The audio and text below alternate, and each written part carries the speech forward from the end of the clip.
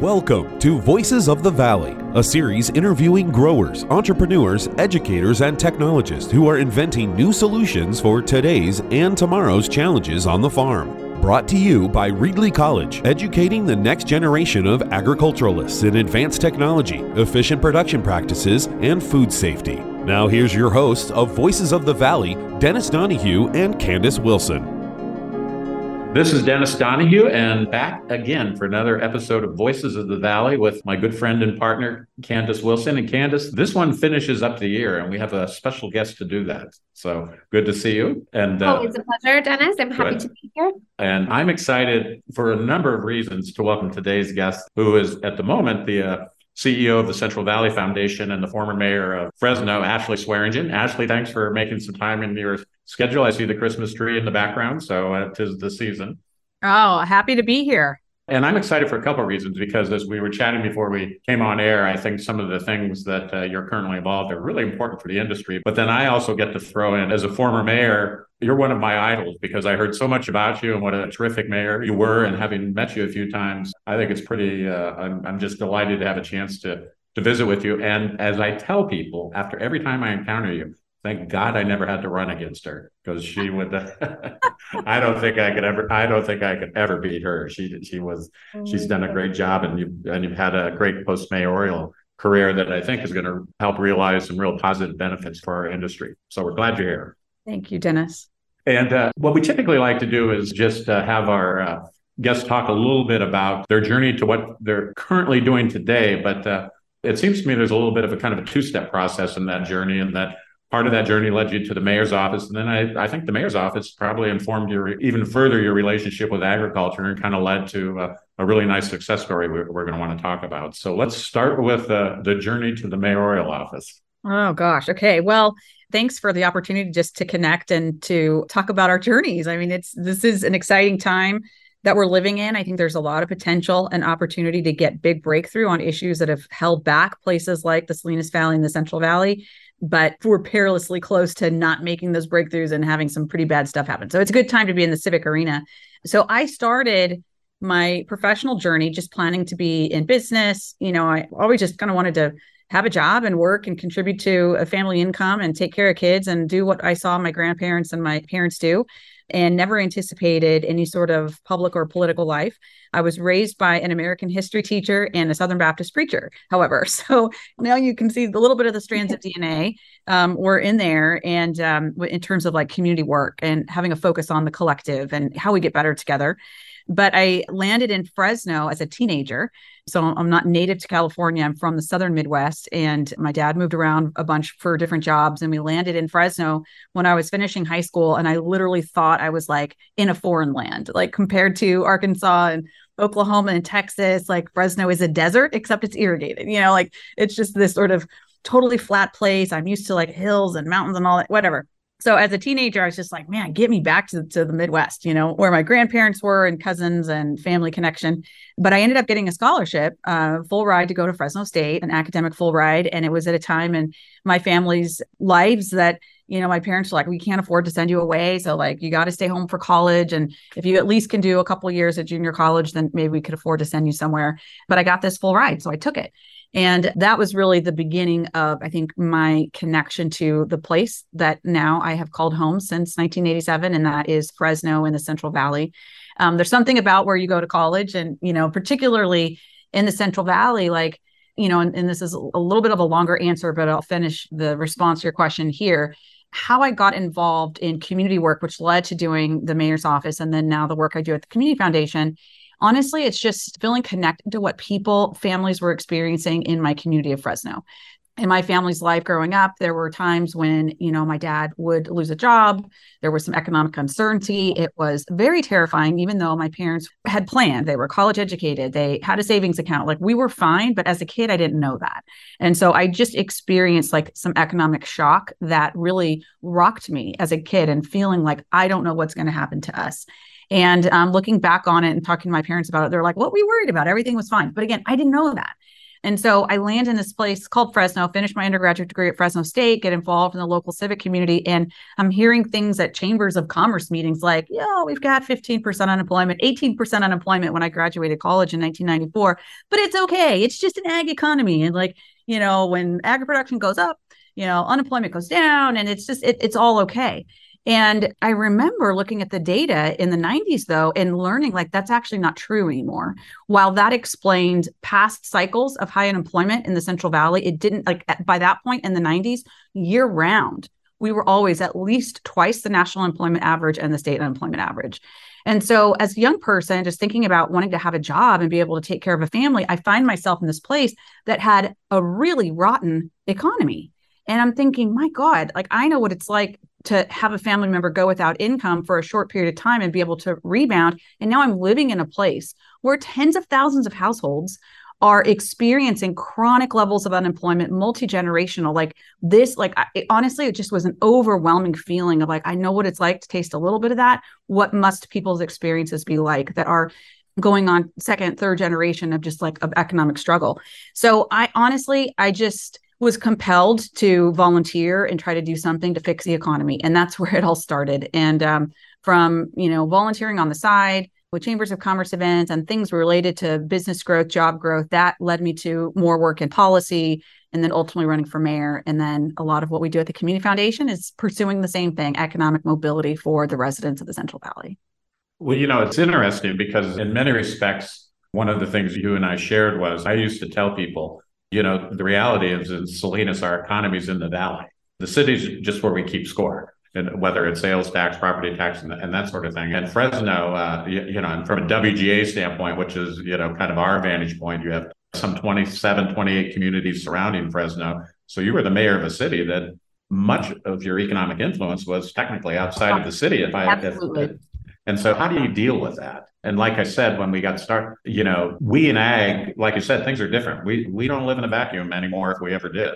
Well, I mean, that's such a great point, Dennis. And I wish that like all of my colleagues who are in city governments today in the Central San Joaquin Valley, like we could quickly just impart what you just said. So I worked at Fresno State for a time as the director of community and economic development. And from that capacity, our focus was on the regional economy. You're absolutely right to point this out. Like economies happen at the regional scale. And you can think about that as like, as far as a person might drive to go to work. So in our part of the state, we think of that as about a 4-county area: Fresno, Madera, Tulare, Kings. Maybe that's pushing out a little bit, into Merced, maybe a little bit into North Kern. But for the most part, like that's kind of the chunk of the regional economy. And of course, that region is connected to regions all around it. So it's just like, you got to think at that scale. And what are the institutions that operate at a regional scale? Well, they're higher education. It's community colleges and higher education and trade associations. And like, if you're wanting to influence and lever up growth at the regional economy, you're tending to work with in that kind of a space. A city, in California, cities are only in charge of 2 things. They're complicated things, they're big things, but only 2 things. And one is public safety. So cities generally are tending to the police and fire service needs of their community, number 1. And then number 2, the built environment. The physical aspects of the city, the neighborhoods, the streets, the traffic lights, the toilets, whether or not they flush, So what we used to talk a lot about at the city of Fresno was like, look, as a city agency, there's not much that we have direct jurisdiction and resources over that's going to influence the regional economy, but our physical place has to be amazing because what we contribute to the overall regional economy, we contribute talent, we contribute having wonderful neighborhoods that support great schools, being a place where people want to be, because those folks are the ones who are then every day going out and working in the regional economy. And in Fresno, where 2/3 of our neighborhoods are at or below the poverty line and experiencing tremendous disinvestment, we had this massive focus on reinvesting in underserved physical neighborhoods and trying to revitalize like major swaths of our city. So that was our contribution to economic development, was like paying attention to our physical space. And then the other thing I'll mention in the case of Fresno, and this isn't necessarily true for other cities everywhere, but in the case of Fresno, we also sit on top of this incredible aquifer and have contributed to massive amounts of groundwater overdrafting because we have 283 wells across the city footprint. And instead of building the infrastructure to clean and use the surface water that the city of Fresno has access to, nobody ever wanted to raise the water rates to build that infrastructure. So we just kept pulling up all out of the ground. Well, in that case, now we are directly impacting the regional economy, and all of our neighbors that are, food producers who in many cases around here only have underground plumbing. They don't have surface water. So all of a sudden, the city of Fresno is a major culprit in like the most significant issue that is impacting the regional economy. So in that case, we did bite the bullet, go through multiple lawsuits and like fight like hell to actually raise the utility rate so that we could build the water infrastructure needed to get off of groundwater onto surface water, and in that way contribute to groundwater recharge and support the regional economy. Candace, now can you see why I'd never want to have to run against her? Yeah, I think she may kick your butt, Dennis. I think you're right. Maybe.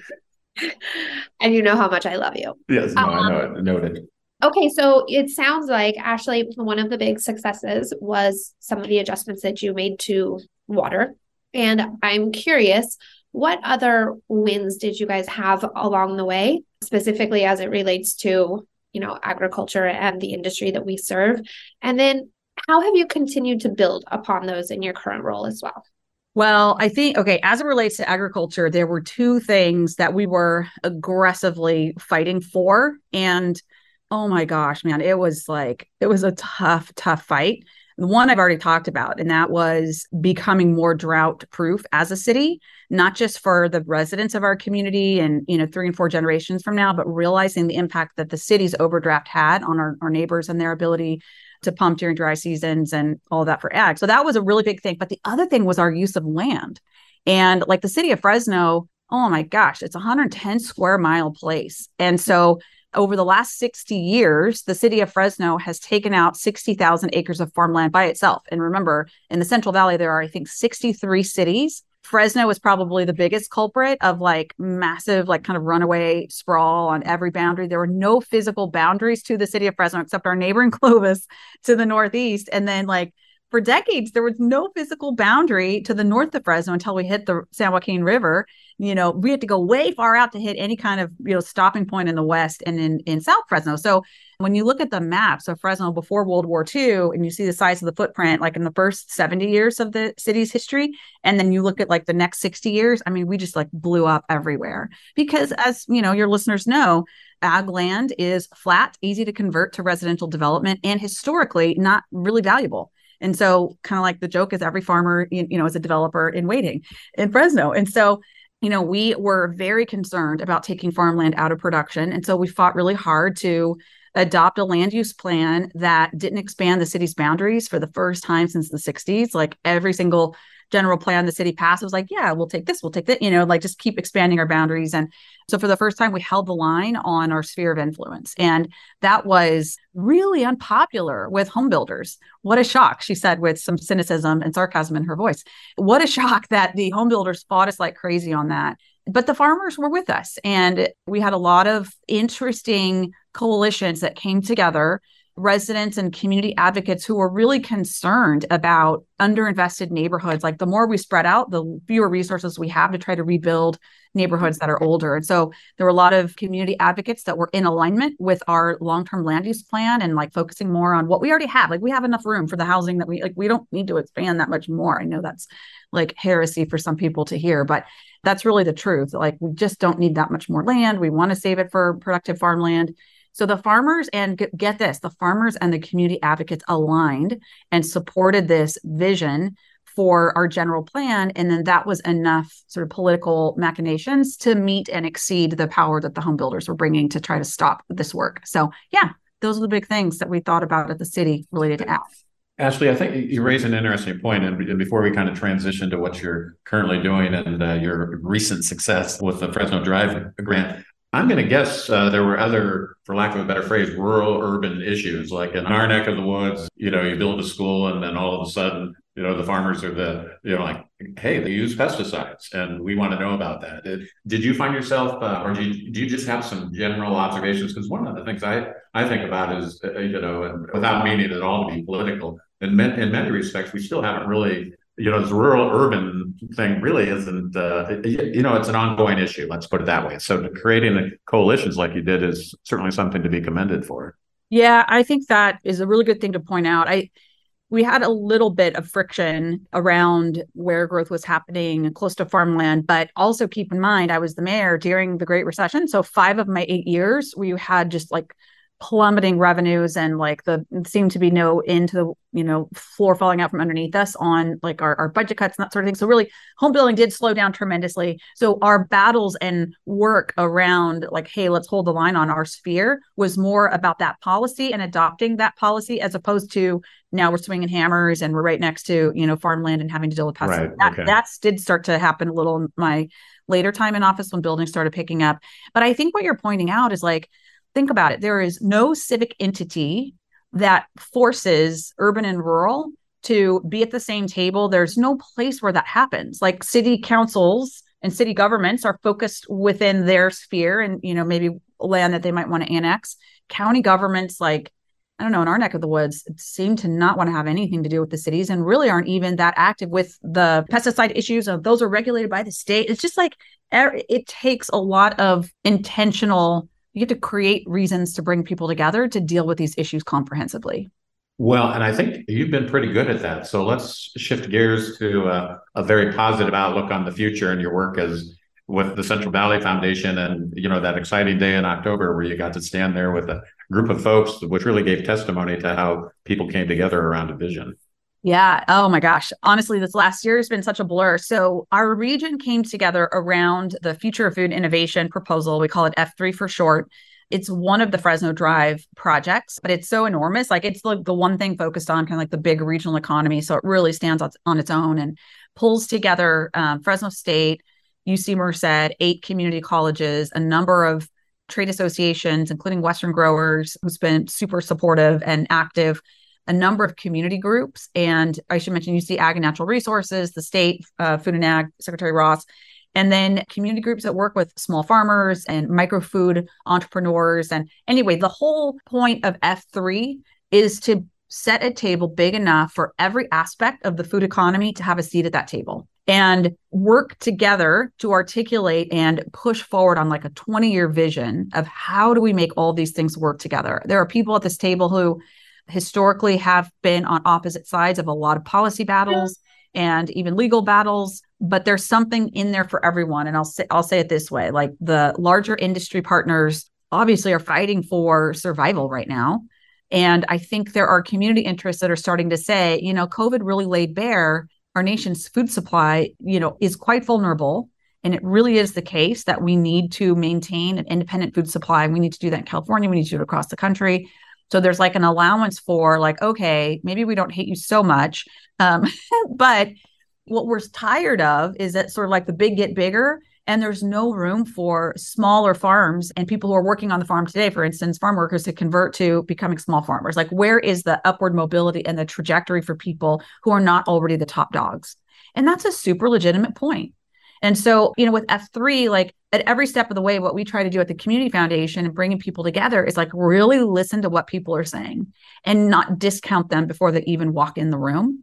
And I know it's hard because, again, there are a lot of times when people are just fighting for a particular policy win. They're not being fair in the way they're treating the opponents to their point of view. And there's a lot of hard feelings. But there needs to be a point in time and a space where, groups of people can say like, okay, in my case, coming from an economic development and a business perspective, I have to make myself sit and listen and understand why an environmental justice group or a community group is assailing this body of work, because most likely there's some legitimate points in there.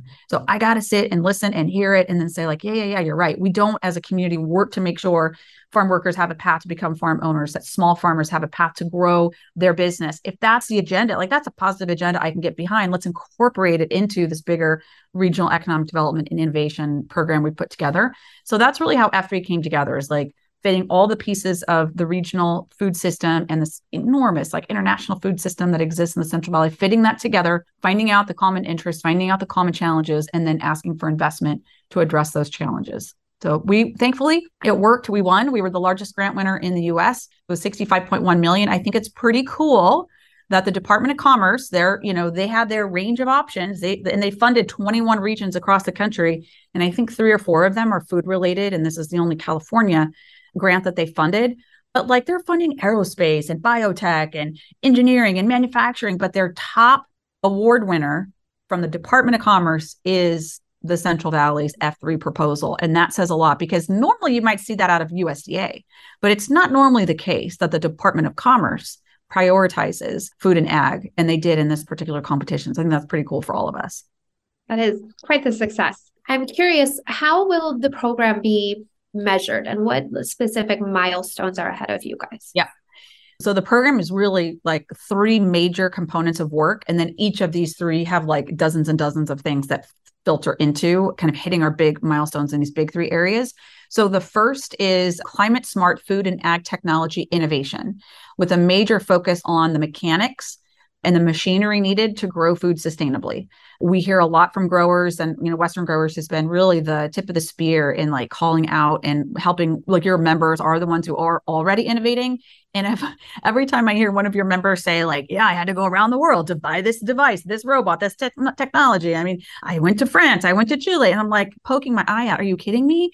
Why are we not inventing that in the Central Valley, manufacturing it here? We have all the customers right at our disposal. So the first big focus is on what's the equipment and the technology that drives that equipment for food production over the next 20, 25, 50 years.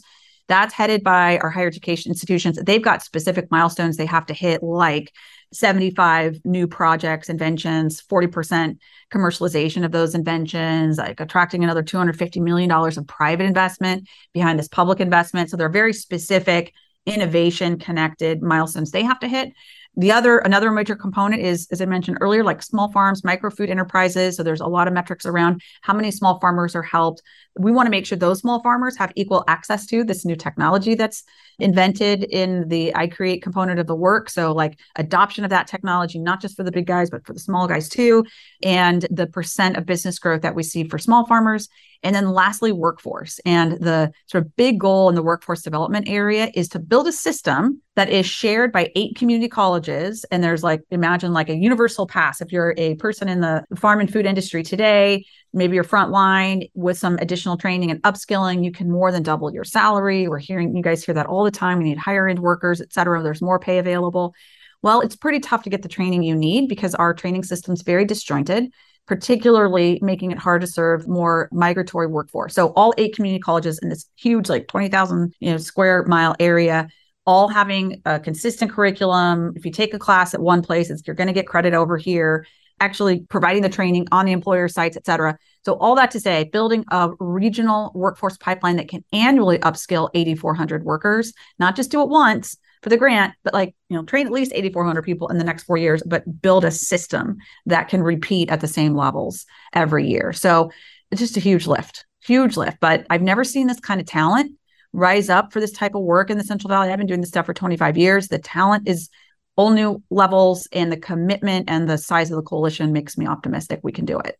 I often tell guests before we spend some time with them, I Googled you. So when I did that, I came across one of your speeches, I think, as the greater Sacramento area was getting started. So it might have even been on YouTube. But I was struck by you talked about managing expectations and how long things actually take. You're really embarking on a fairly lengthy journey, particularly in terms of setting these systems. So how do you do that? Because I think back to all the excitement that's around the room in October, and now the journey begins. How do you manage expectations? Well, I sometimes it's just nice to, not know what you're getting into. So, when I think back to various iterations of like community and economic development work I've done over the last 25 years, like my first step into this arena was helping to start a nonprofit business incubator in 1998 in Fresno. And it was in the middle of the, .com and the, IT expansion that was, emanating out of the Silicon Valley and like sweeping the world. And I'm like, yeah, we just need some startups. And then we're going to have better, employment opportunities at Fresno. And I remember thinking all we needed was a really great incubator program. Oh my God, like if I only knew back then what I knew now, I never would have started. So I think to some extent, it's okay not to be thinking about like, whoa, it's really going to take us what we thought would take like 5 or 10 years is actually going to take 40 years. I don't think everybody has to walk around thinking about it. I do tee that up for people because I think it's the truth. The depth of the challenges that we experience in the Central Valley, it is generational change that we are calling for and working towards. And we need to be honest about that because we need to be in touch with the realities of how bad we have let things get. I mean, it's really heartbreaking when you look at the data as to how have we let ourselves become a place where we're the least racially inclusive economy in all of California and almost the worst in the entire United States. That's Fresno. How did that happen?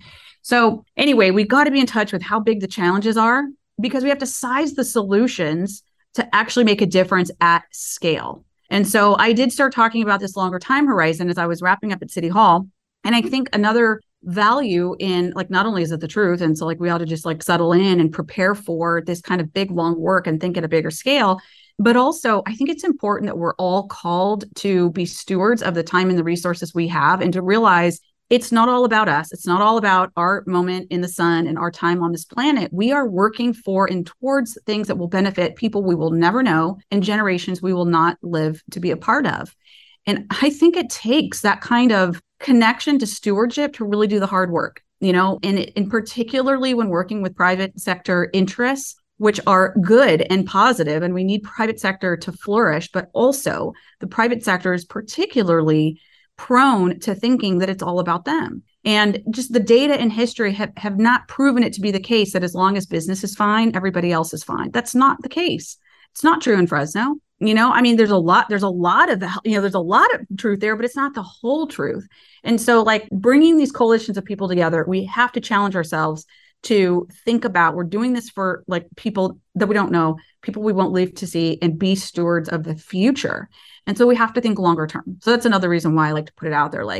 You know what? I may not see what I feel like I've worked for a long time. I may not cross the finish line. What am I going to do about that? Am I going to be pissy about it and walk away and, I don't know, not contribute? No, I want to do everything I can for people I don't know who are going to live on this planet in the future. And the more we can that, we are a bridge generation. I think we're at a bridge point in history. And if we can't build that bridge, then I do fear for future generations. So anyway, elevate to be better stewards of the future is a big part of this. I'm curious when you talk about, and Dennis and I have spent so much time working on different projects around automation and stuff like this. So I'm curious, what other partnerships exist to help bring some of those goals to fruition? Yeah, I mean, I really feel like you guys have been such pioneers in that work for sure. I think your vision is so big there. I think we have we can contribute to that in a smaller way, but the research and the focus at UC Merced and Fresno State and UC Ag and Natural Resources and the partners working on that innovation component of F3 are very focused on, as I mentioned, the mechanics, which includes automation and the equipment needed to grow efficiently and sustainably. The way in which we've navigated the work so far, as I mentioned before, is to make sure that the research agenda is set not just by the large actors who already can afford whatever they need to afford to become more profitable, but that the public and the community interests that are being invested in ag machinery and equipment, that it includes a focus on, well, what do smaller players need? And what is the intersection between things that are pretty universal and can be universally adopted among all sizes of food producers? So that's been an important thing. We've got a lot of small farm advocates and organizations that are at the table helping to set that agenda. So it's making room for that, making room for different size players to work together. And then there's a big concern, understandably, there's a big concern that, okay, well, that means we're thinning out the workforce and people are going to go without jobs. And that's a reality that is already on us. The lowest paid workers are already being impacted by automation. And so one of the commitments we made is that at least half of the training slots that are funded by F3, half are going to incumbent workers. It's not always the community college's nature to they're kind of always oriented towards the up and coming and emerging workforce and that K-12, student, et cetera. And so we've said, no, those 8,400 slots, you got to build a system that ensures at least half of those are targeting the folks who are making $16,000 and $18,000 a year, who are most at risk for automation. They are the ones who we want to have access to training and upskilling so that they can go from hopefully $18,000 a year to $36,000 a year and $60,000, the pay gets better the more skill you have. And so committing our workforce resources towards the people who are already impacted and who may be increasingly impacted, that's part of the way we crafted the program, to listen to the real concerns that people have. Well, I was struck when we had the gathering in Fresno several weeks ago that, to your point, there was a young woman representing the farm workers. And, we, from a Western grower standpoint, we fundamentally believe that, we have an aging workforce. And in order to make sure we can, alleviate the potential, part of the food insecurity deal is making sure we get the crop out of the ground. So we think automation is a good thing from an economic standpoint, better working conditions, the more skills, better wages, et cetera, et cetera. But, the young lady articulated very clearly, and I was kind of struck by it when she said, we understand this is going to happen, but we want to understand what's happening. And that kind of opened my eyes that we need to figure that, what's our strategy also. But what I was struck by, she was, because the job wanted signs are posted all over the place because you're trying to find help. But the best near-term strategy to deal with employment is upskilling the current workforce, and that we have to take that really seriously. So it's terrific to hear you talk about, okay, we're going to train 8,400, but half of that number needs to be upskilling the current workforce, because that's the quickest fix we're going to have for our labor challenges. But like I say, I was just really, really struck by, could you take the trouble to please explain to us what this is all about? Because we're ready for it, but we just want to know. And I thought that was a big message. I so appreciate you lifting that up, Dennis. Like, I think that's exactly it. A lot of I imagine sort of getting through an obstacle course is, a lot of what community and economic development is. And these sharp, there's these sharp points that you're trying to navigate around so you don't, cut a gash in your side or whatever. I feel like a lot of those kind of historic points of conflict and, okay, we don't really get it, so we're all just going to lock in and fight each other. That's what we're in the middle of trying to reconcile through. And as we've been through, so the F3 project came about as a result of Fresno Drives. We started that in 2019. We did like 2 years of meetings with people who had very different points of view about what the focus should be, whether or not there should be a focus on food and ag production. And if so, what should be resourced in the Central Valley and be a part of F3. And there was more agreement than I thought. And it was exactly what you said. It was, farm worker organizations and worker voice groups coming to the table and farm workers themselves saying things like you just said. We had one lady who was very instrumental in shaping the work named Alma. And Alma was saying like, my kids, she was saying this in Spanish, but translated. And what I heard her say was, my kids keep telling me that I need to get trained to drive some of the equipment because I'm aging and I can't keep doing what I'm doing.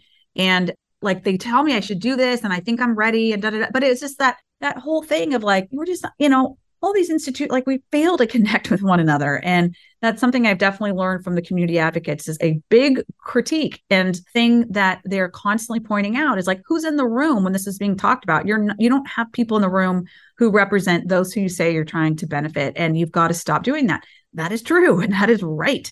So we really try to go about things differently with our work with Drive and with F3. Plenty of stuff to criticize. Absolutely not perfect, but we have a different approach today than we did in earlier times of my career.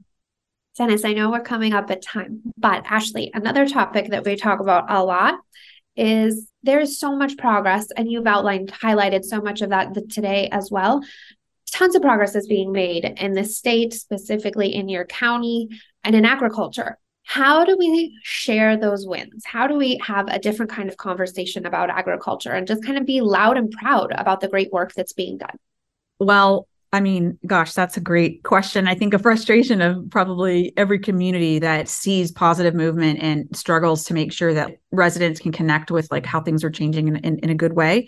I think that the more we can put on display the small farms, their stories, the really interesting products and produce that they have to offer, the more we can put that on display in a way that is really accessible to members of the public. Like, for instance, one aspect of our vision, it wasn't funded yet. We didn't include it in the federal grant we just got, but there's a lot of interest in just having the most beautiful and cool, like public space where, produce is available. It's essentially a really souped up like public market. Like Fresno is constantly laying claim to being like the food producing, capital of the world. And there's like farmers markets here and there, but we don't have a stinking public market anywhere.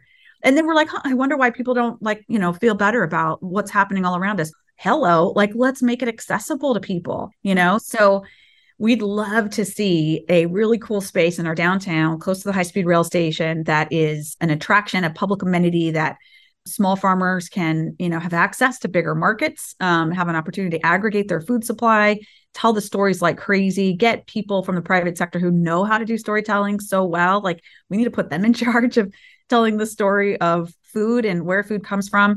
And this is not just a Central Valley or a Salinas Valley imperative. I think it's a national imperative, all about just like, again, hello, we've been through a global pandemic. We know what it's like to not produce masks in our own state. We know what it's like to not have enough ventilators. We know what it's like to manufacture all kinds of pharmaceuticals overseas. Do any of us want to ship any more of our food production outside of the boundaries of the United States of America? I know of no one. Like, it is not a good idea. So, man, we got to connect people to this story of fresh, quality, healthy food. Where does it come from? It comes from California, and we're in California, right here in the middle of the state. Well, I'm looking at a quote of yours. There needs to be a dedicated spot on the globe where you can point to and say, that's where they're figuring out how to grow food sustainably. And I took a tour of the building you have in mind. And you know what I'm struck by listening to you talk? I don't know if you're familiar with the Italy concepts. So we just need a fresh Italy, and it looks like you're up to bat first. I hope so. I mean, that is on my wish list for things I want to see before I retire or die, which I'll probably die working. So I guess it's the latter. But like, I'm crossing things off the list, so that's the good news. But that is definitely one thing that I'm hopeful that we might even see some funds get committed for that here in the next year or two. And there's some exciting private sector partners who are stepping up, and hopefully this time next year we can report on some tangible progress on that vision. Candace, I like we talked about at the beginning, a very interesting and different in a great way guest. Any final questions for our friend? No, one of the things that I really loved is some of the simplicity of the answers of sharing the work that agriculture is doing. Like, not everything needs to be on a grand scale. We're talking about being excited and proud of the food, sharing our stories. Just, we need to be willing to have just the dialogue and be proud about what we're doing. So yeah, it was a great interview. Thank you so much, Ashley. Ashley, I want to give you the final word. Anything we missed or you'd like to communicate to our audience? We hope there are a few of your constituents or former constituents and even current as with the Central Valley Foundation, because I know you've got a lot of ag support for all of that. So any final words before we finish this episode, which will close out 2022? Well, I think, just to put a bow around it, food is culture. Culture is people. People are stories. The more that we experience food together with different cultures and different people being a part of conversations about, our shared future, food is literally at the middle of the table when we talk about and think about our shared future. So I would encourage your listeners, first of all, stay encouraged. Keep doing what you're doing. There are people that are not in the sector that see and value what you're doing. And also be open to conversations with people who maybe you have not historically thought would be open to finding a common path. I just think that's the future. We're all going to have to learn how to reconcile and be flexible in listening to people we've not listened to in the past. And so I think Western Growers models that. And I just want to encourage you to continue. Well, we appreciate that. We appreciate your time and certainly want to wish you and your family a Merry Christmas and a Happy New Year. And we'll look forward to continuing to support the F3 grant and the Fresno Drive as the new year begins. So thanks very much for your time. And Candace, should we come back and do it again next year? We sure should. All right. Well, I think we're at the Happy New Year point. We passed Christmas the last episode. So thanks again, Ashley. It was great to see you. Thank you. You too.